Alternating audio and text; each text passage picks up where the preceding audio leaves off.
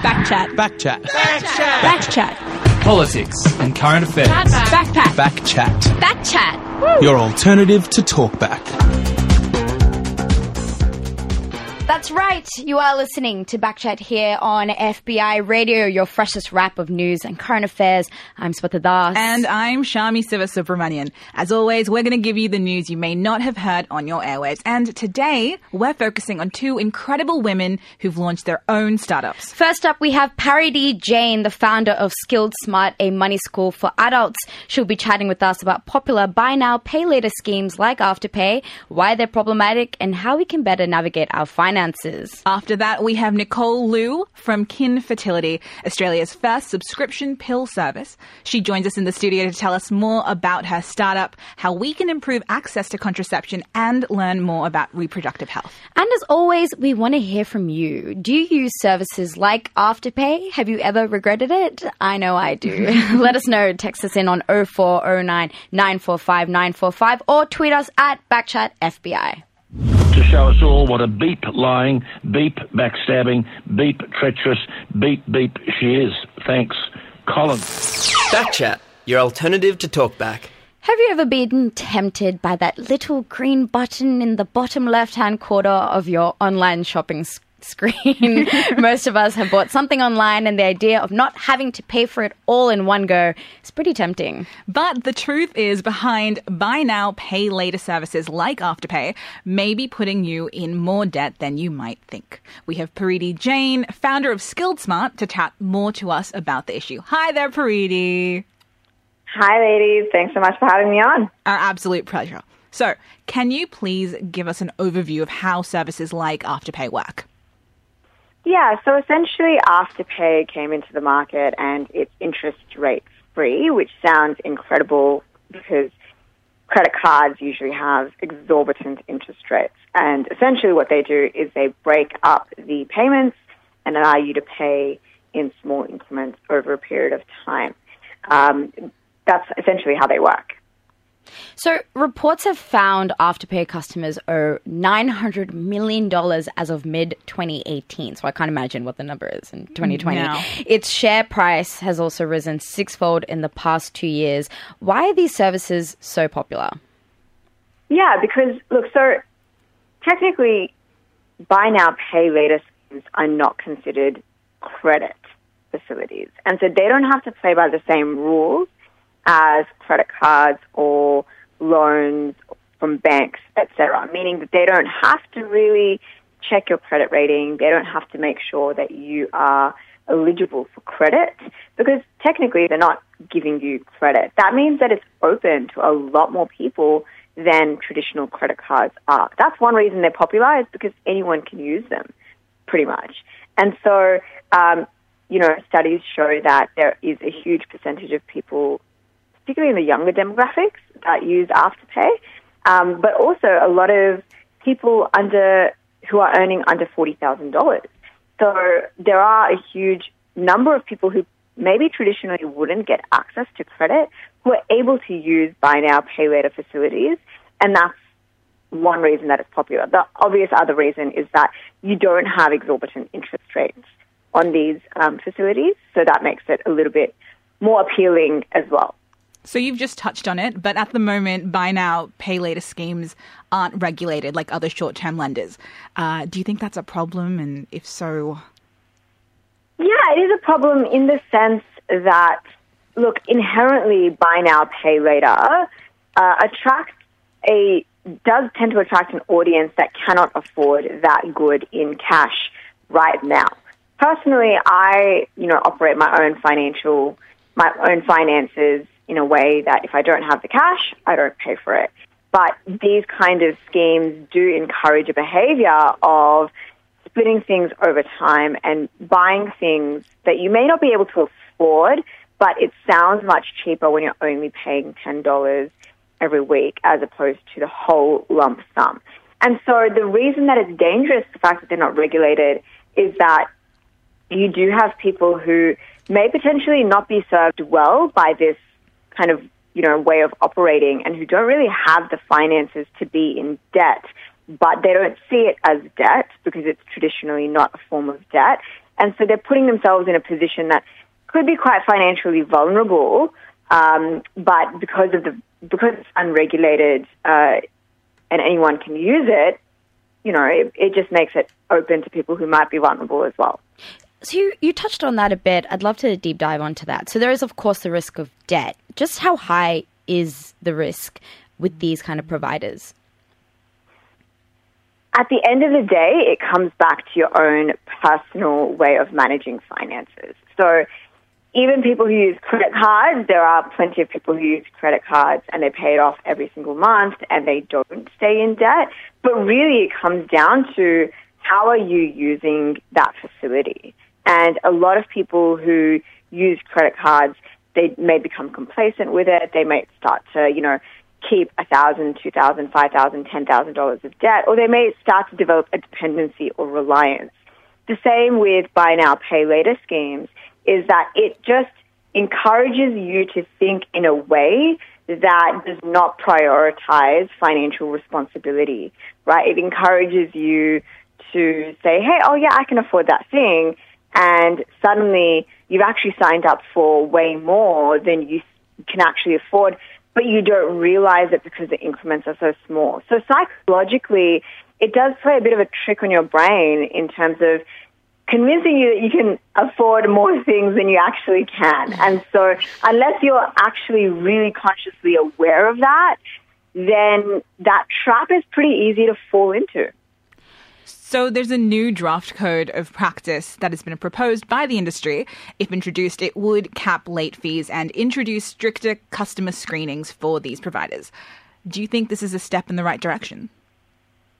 Yeah, so look, I think anything that helps, regulate who has access to this facility is a good thing because, even though it's not a traditional form of debt where there are high interest rates, a lot of these facilities Afterpay does have a lot of late payments. So even if you kind of miss one payment or two payments, I think currently about 17 to 20% of its revenue, from what I last saw, comes from these late fees. And so a huge number of people are, defaulting on their payments, which means that they do incur a penalty fee. So even though there's no traditional interest rate, there is a penalty fee on late payments.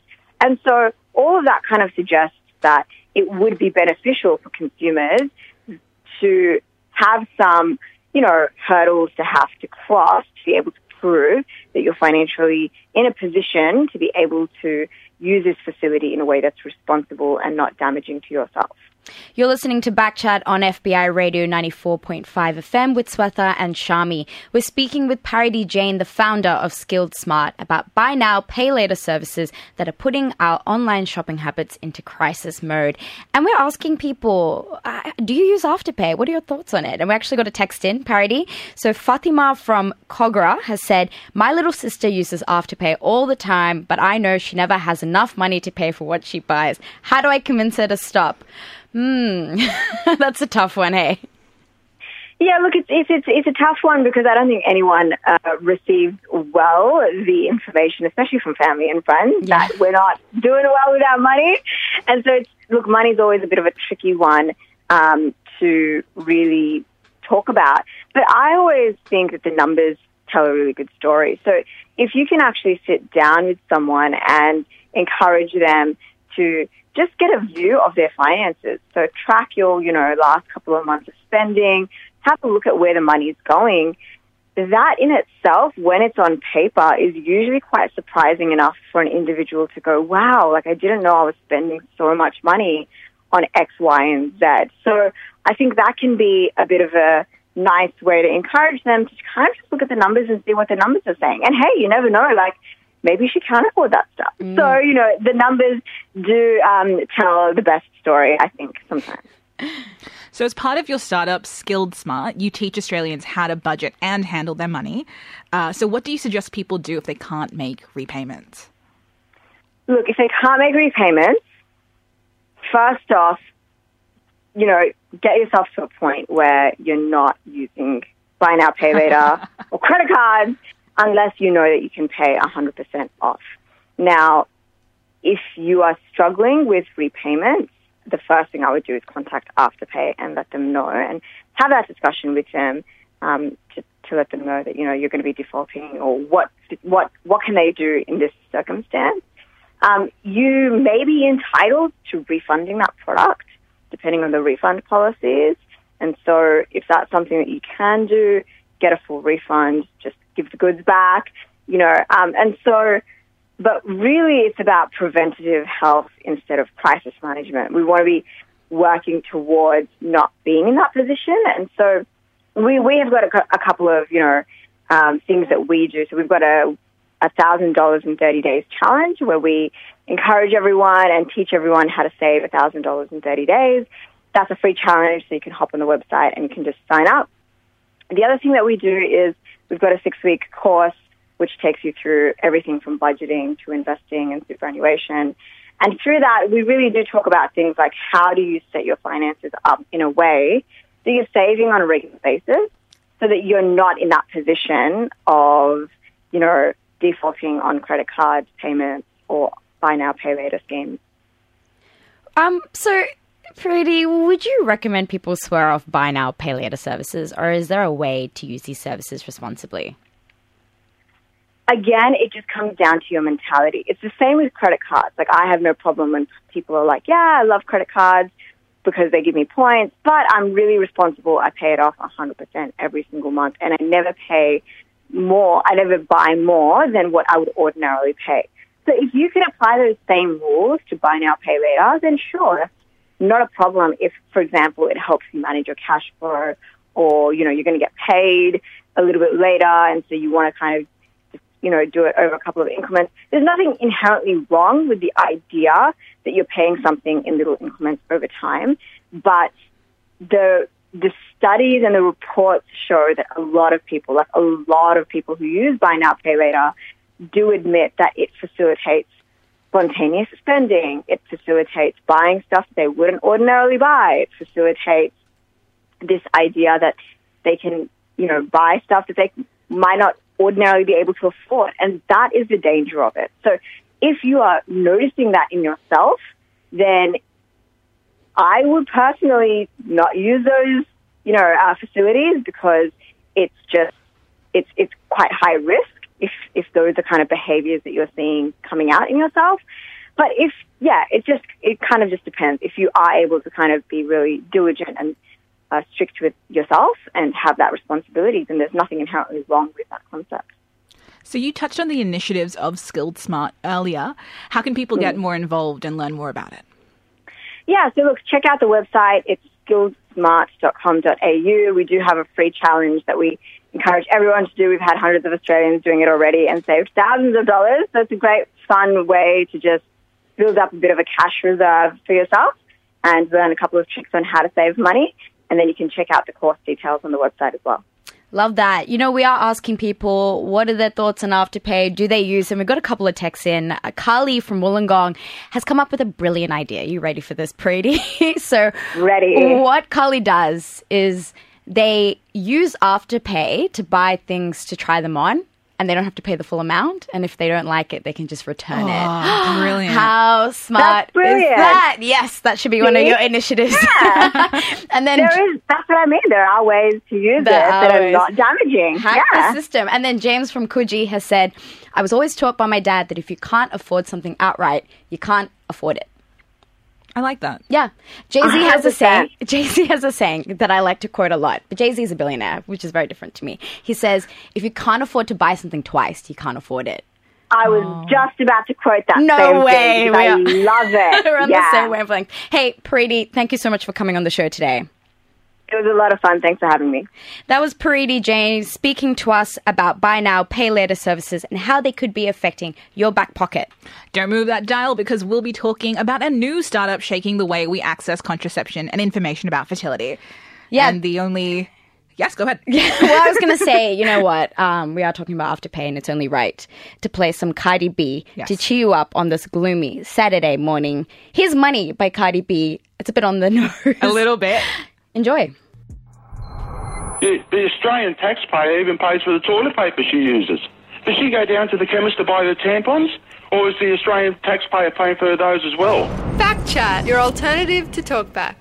So it's 2020 and I still have to go to the doctors to get a script for the pill.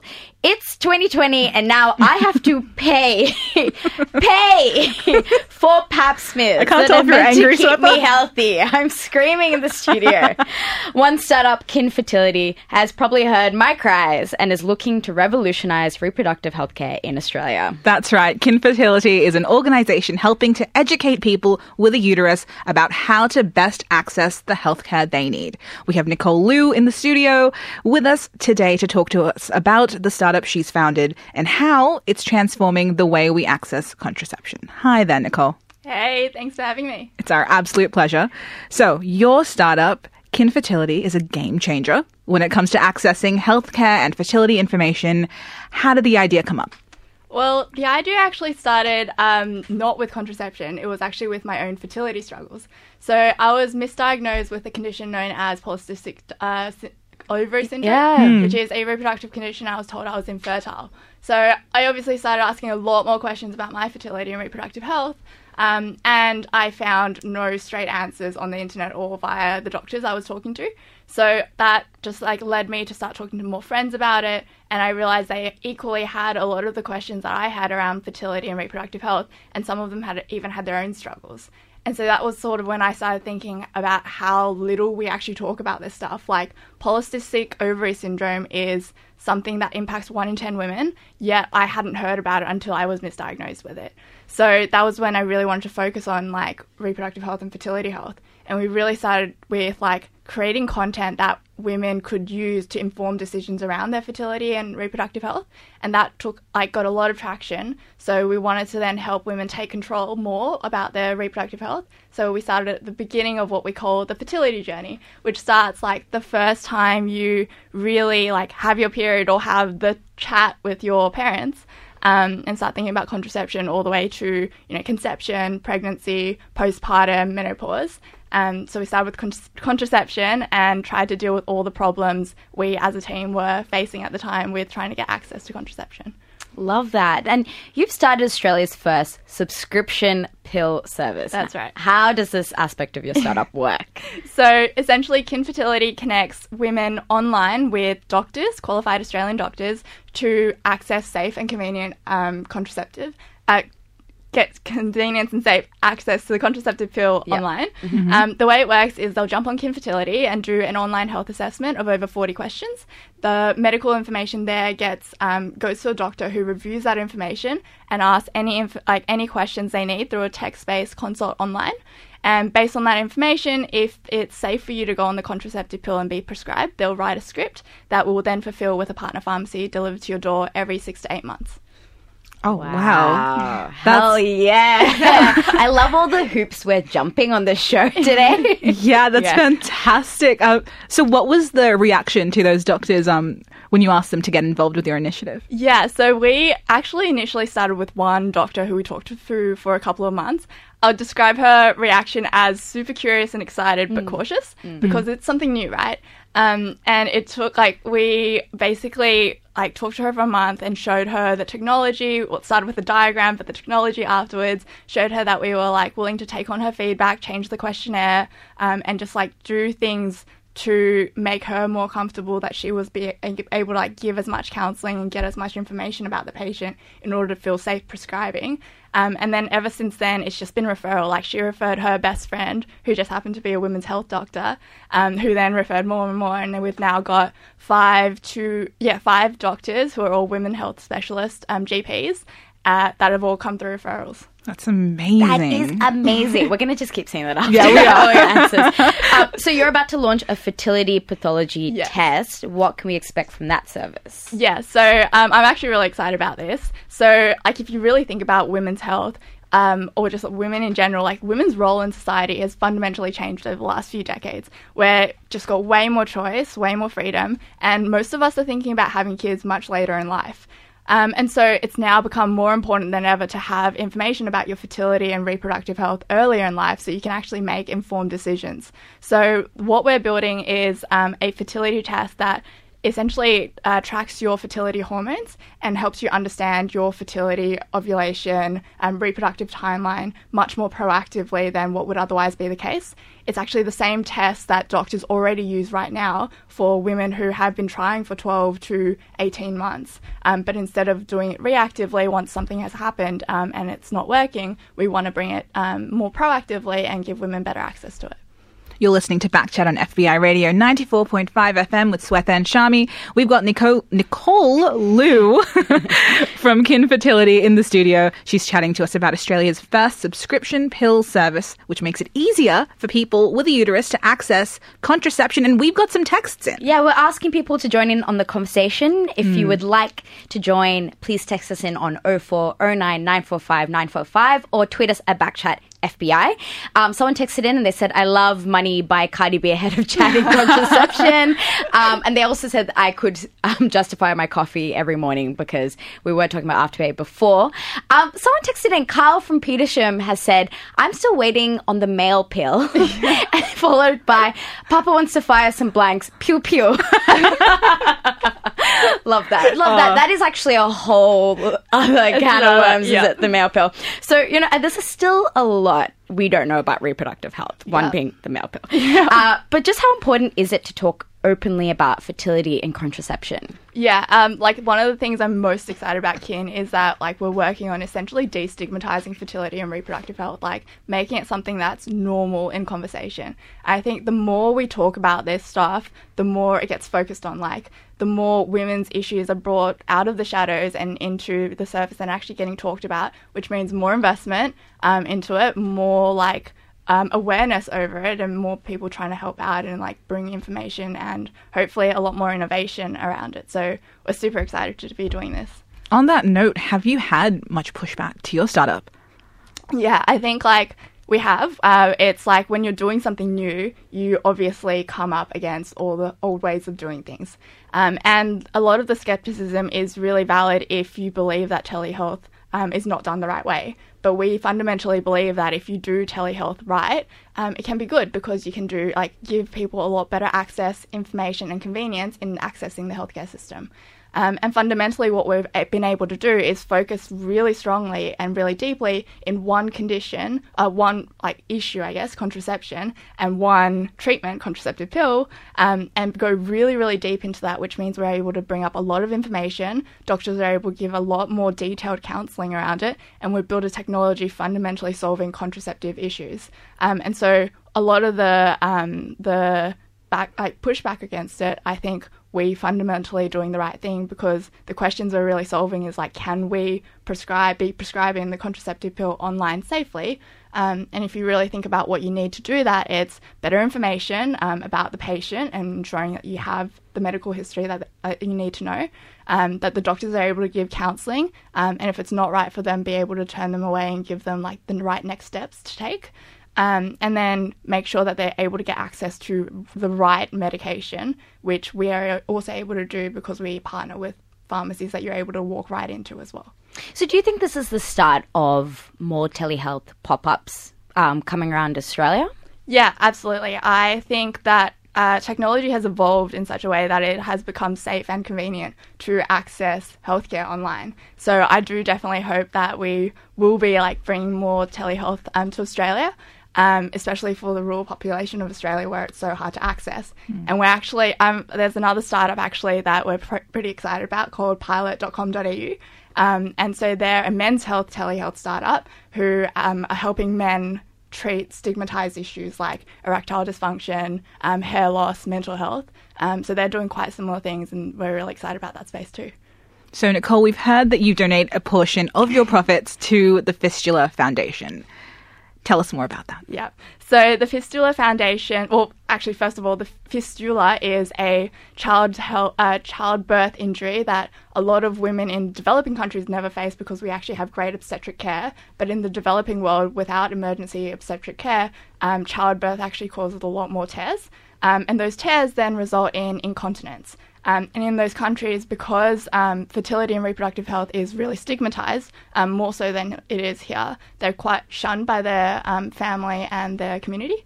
So we fundamentally believe that all women should have a really smooth and like just a better fertility journey. And as a new mum with a new baby, we want to make sure that they're, feeling a lot better and like they're able to take care of their baby rather than to go through a lot of the stress that they're currently going through.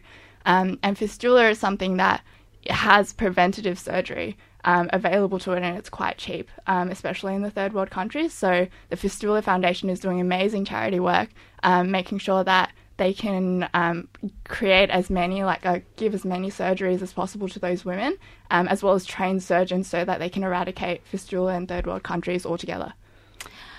That's incredible. We actually got our final text in. They said, this is amazing, especially for access for people in regional areas. Yeah. Well done and amazing work. Thank you. Thank you so much for coming on the show today, Nicole. No, thank you for having me. That was Nicole Liu from Kin Fertility, Australia's first subscription pill service.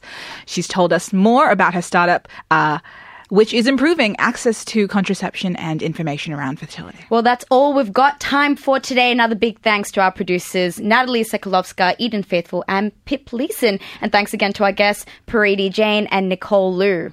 We'll catch you next week, but before we do, we're going to play a song by Baker Boy and Jess B. That's right. Baker Boy is playing at Splendor this year. Will I catch him live? Well, no, I don't know. I hope you do. The decision to go to Splendor is always a really difficult one. Flip a coin. Yeah, flip a coin. Here's his latest, Medellin. Have a great Saturday, guys. Thank you for listening.